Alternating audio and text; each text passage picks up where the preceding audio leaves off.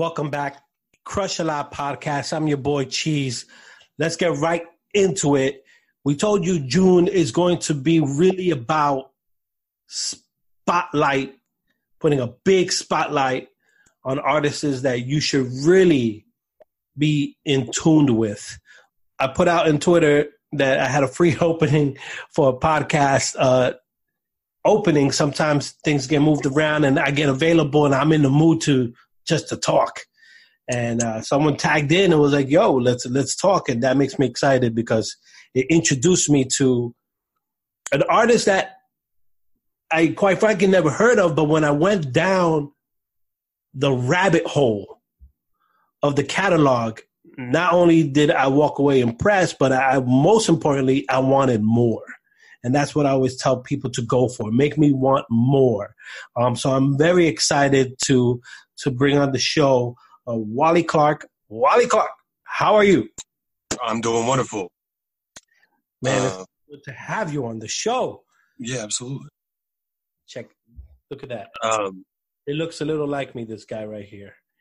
For those who check out the video feed if you know what I'm talking about. Yeah. Man, interesting.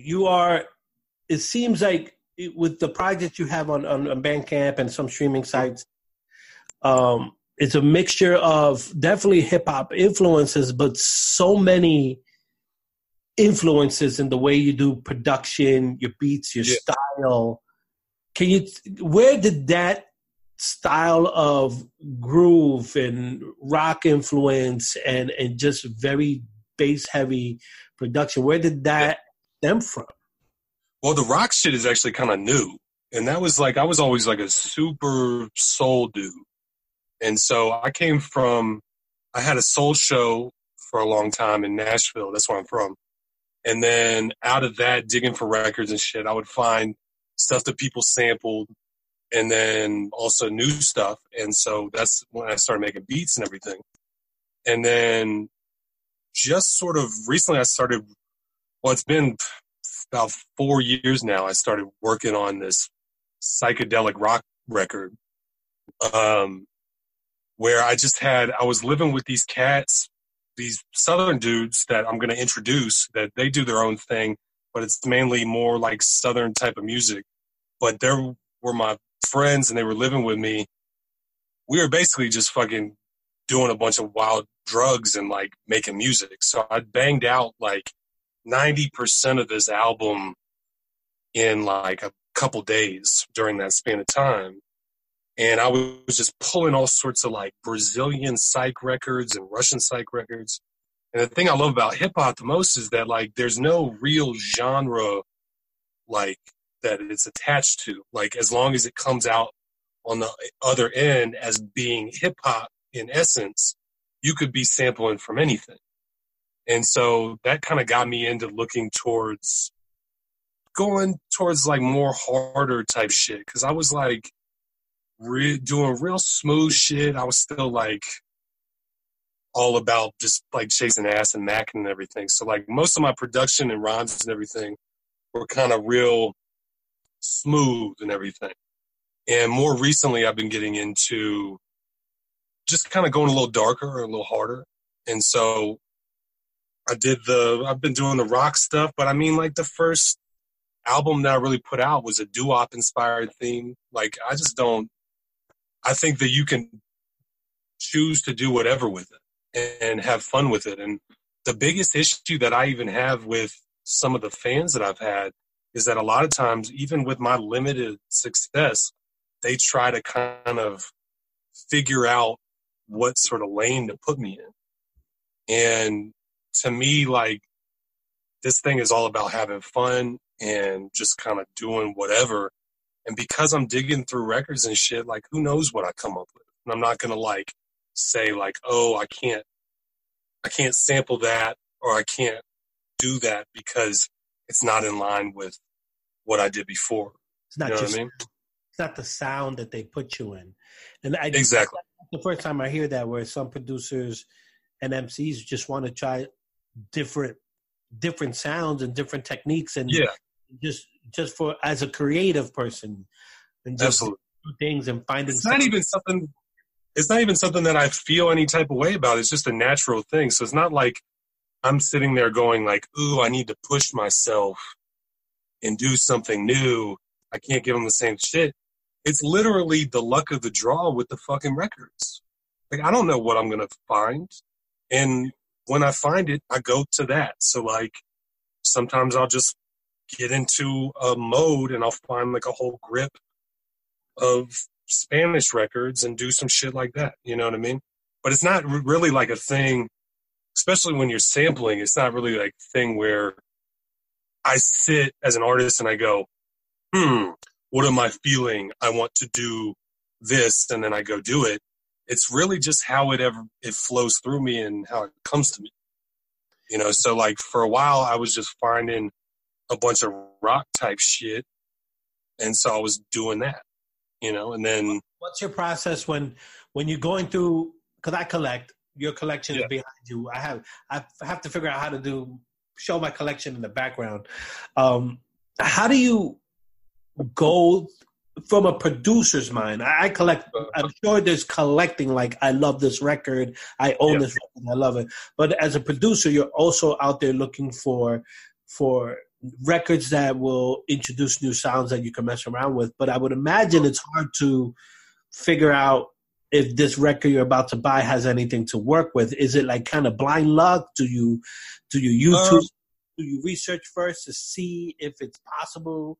To see what? Yeah, I mean, I'll do that, and like, you know, I'll sample from. There was a while where there was like some really cool blogs that were just putting out real rare ass records and shit. I'm not opposed to sampling any which way, and as far as like records go, I'm not really chasing like super rare shit. So it's really like a lot of times, you know, record stores will have like a sale where they'll just do like clean out day where everything's a quarter or something, or $1, whatever. I'll buy 50 of them joints to see what I'm working with. I'll do that. Then, I mean, really the way that I got started though was I lived in Atlanta for a little while, and I met this dude on the street, Ralu, and I put out an instrumental album of his that you can check on Gummy Soul too. But I just met him on the street and he saw me with a record.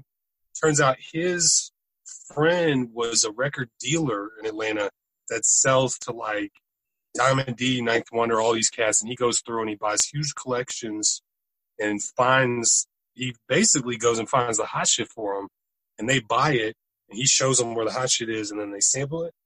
Well, he just had 2,000 records that he didn't need because they weren't super rare. So that's how I started with my whole collection. As soon as I moved to Atlanta, I just got dunned off of like fucking couple thousand records.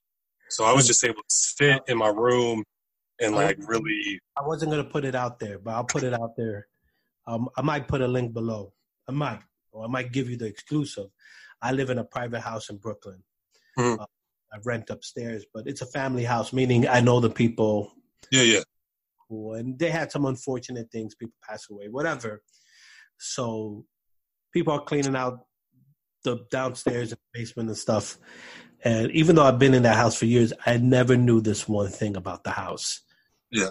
They're in sealed trash bags. There is over 20 crates of vintage records sitting in my house. Yeah. Unopened. Just sitting in milk crates with bags around them. And I opened one, and they're in pristine condition. Yeah. And I'm like, holy shit, the mother lode. And that's the thing, is you just don't know. And it's cool about digging shit. You never know how you're going to come up on anything. And you can do it in a lot of different ways. You can go to these stores that handpick the shit for you, or you could just kind of just come up every now and then. And, you know, and I like the journey of it, where I don't particularly go out like digging all the time, but like I just sort of fall into some shit.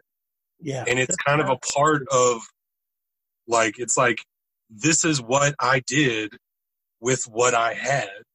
You know what I mean? So like, rather than me being very, like I said, like really being meticulous about like what I want to do with my art and like figuring out where I want to go and going and finding the tools.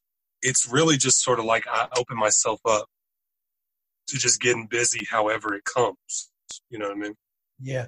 Let's travel back in time though. There was a moment where production and writing and all that stuff wasn't a part of your everyday life, when hip hop wasn't probably introduced to you. When did hip hop catch your ears? The moment when you were like, whoa, what is this? I never, so for one thing, it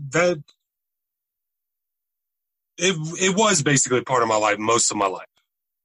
But I never thought about being an artist at all for a large part of my life, just because of my whiteness, particularly.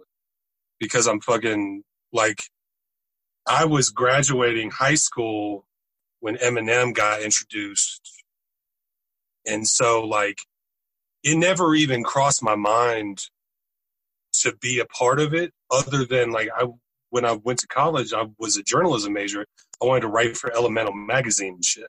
Like, I wanted to be a hip-hop journalist because I thought that was about where I thought I could be. And then, but as far as, like, my introduction to the world of it, like, my friend played me De La Soul 3 Feet High and Rising when I was 7. And, like, I started just listening when I was 7. And I was able to, I was in that perfect thing where, like, I graduated in 2000. So, like, I really hit all throughout my teenage years was when all the classic shit was dropping. So I was able to, like, really experience that.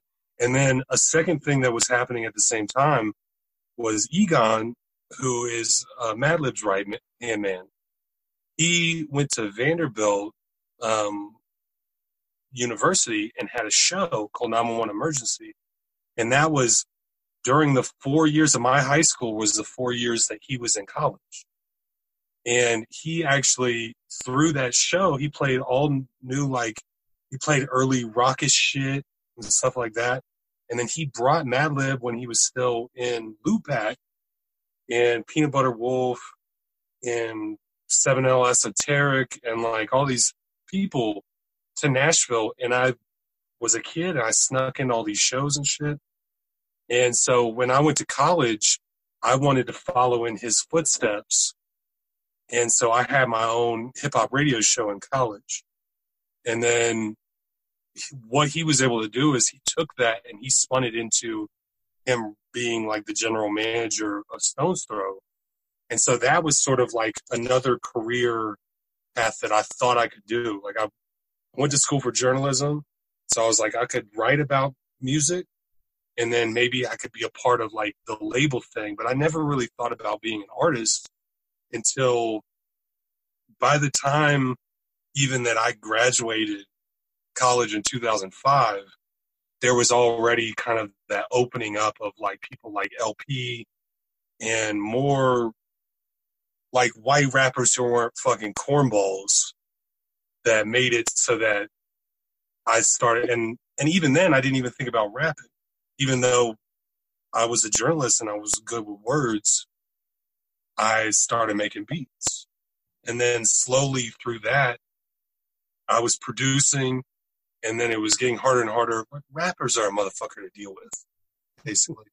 So, like, I started writing myself, and then, so the writing has become a big part of what I do now, as well as the production.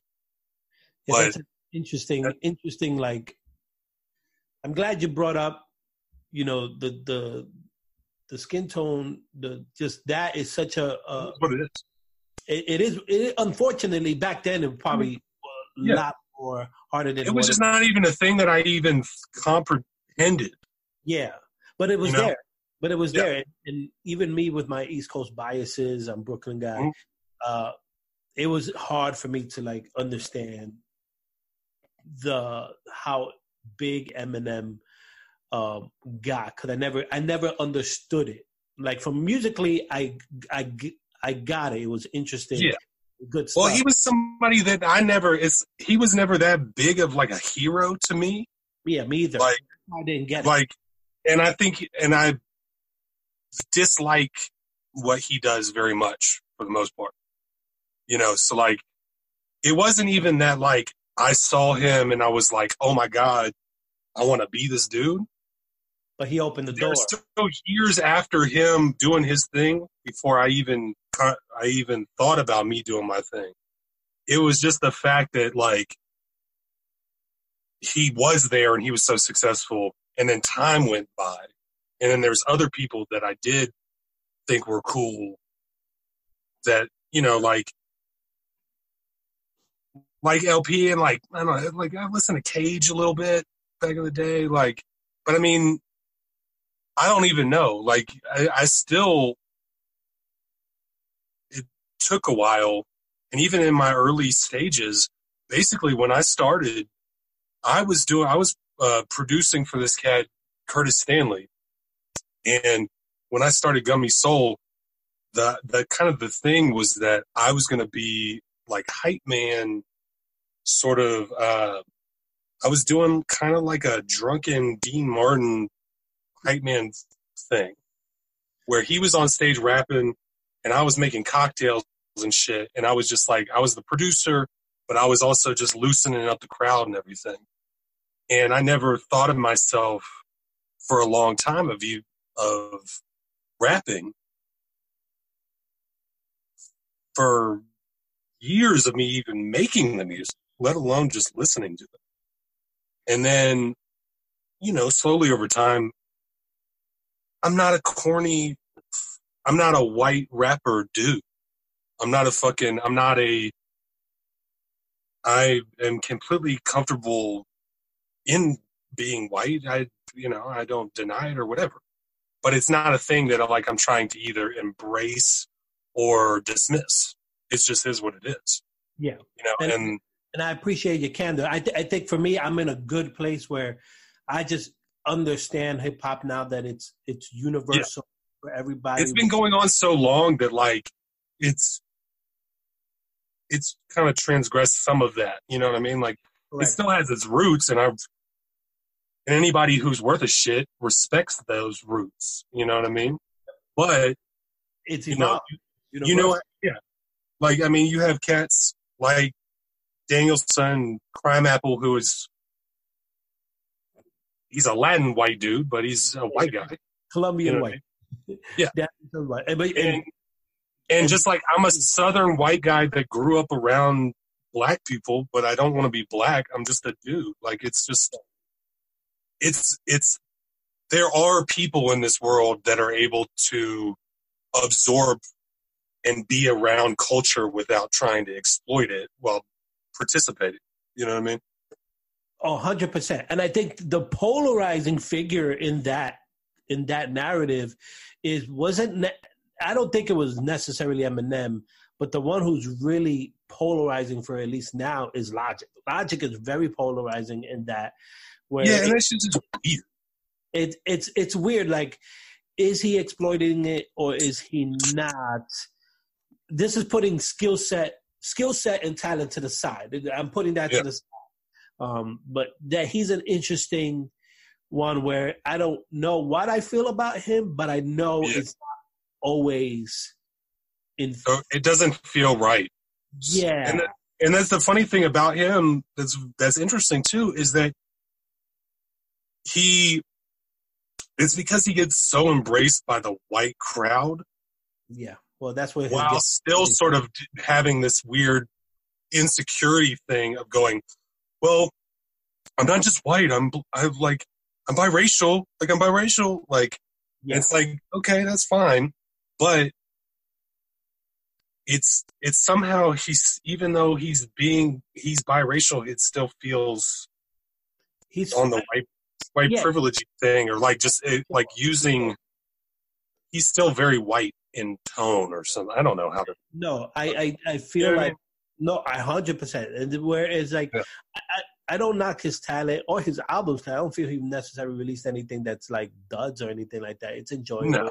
that I like about it. That's something that I really give a shit about, but it's not something that like I think is the worst. I don't own them on vinyl. There's a reason why No. I don't. It's just not whatever. But it's worth a listen on a weekend. But he's one of those where it's like I'm not convinced, and it's okay. Some people, Sure. that's cool, but I don't think his music is for me anyway.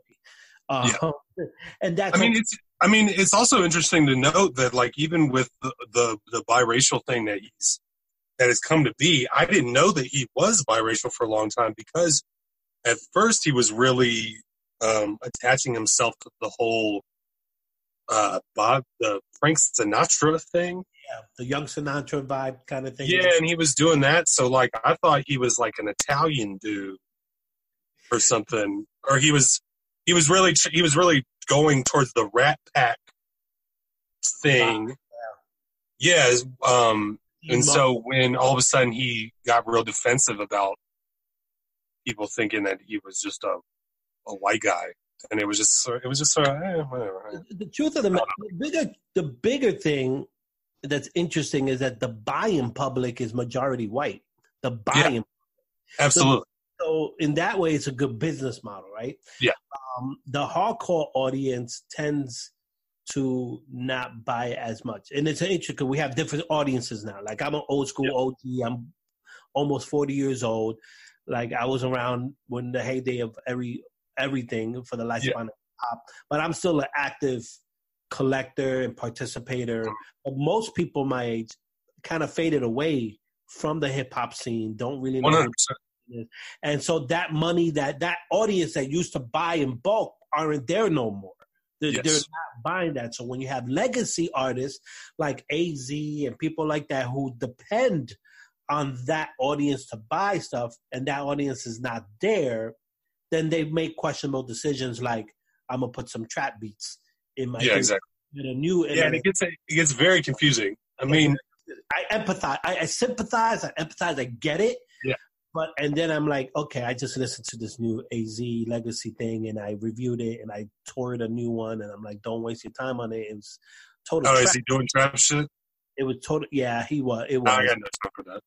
And but that's the unfortunate thing is that I am a huge AZ fan, and I didn't even check it to know that he did that. And don't do it because I wouldn't recommend it. No. I wasn't mad. I was more of like, is this where we are right now? And the reason why is because there's so many great producers from all over the world. Like the production, like you could have found any one of those cats to be put into the underground scene where you should be. And absolutely. There's a beautiful underground scene right now. The reemergence of the underground scene is beautiful. Yes. Crime Apple, Daniel Son, you go Griselda, you can name a whole bunch. And the producers are equally Future Wave, Pharma Beats, Camouflage Monk. You could have picked any one of those people, and they would have gave you the sound that we love and keep. The unfortunate thing about that I think is that there's definitely a disconnect between the two different people. It's unfortunate because you have these younger cats who grew up looking up to these guys, but there's also a disparity of like the money that was there back in the day. Correct. Like if I wanted to fuck with Primo or something, he's still trying to charge 10 grand to me rather than understand that maybe working with somebody who's in the underground scene is more in line with his brand and just beneficial to him for what he's trying to do because he's already the fucking man. It's like rather than just only work with people that can like afford you, maybe go back and start trying to harness talent. And that's something that like is really cool with what Muggs is doing. It's like he doesn't need to do it, but he's doing it because he wants to be a part, and he knows that in order for him to stay relevant for what he likes and what he has created, he's going and he's finding these artists and working with them. And so, like, unfortunately, if I'm a producer and I reach out to AZ, he's he's either going to want me to give him beats for free, or if I want verses from him and shit, it's going to cost way out of my budget. Way out of the budget. And and like, if I was going to do that, like, I wouldn't even just want to pay for a feature. I would want to fucking do a whole project with him, or just work with him and actually do real shit. He would fucking give me some throwaway verse or whatever and charge me $5,000. And it wouldn't do anything for me in my career whatsoever. It would just be and because the younger cat, because they haven't done a good enough job attaching themselves to what's going on new.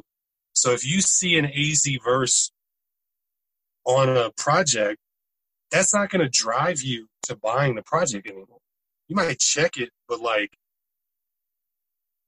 it would be much more financially like prudent of me to fucking buy one of these newer cats verses for way, way cheaper than to fuck with one of these old people.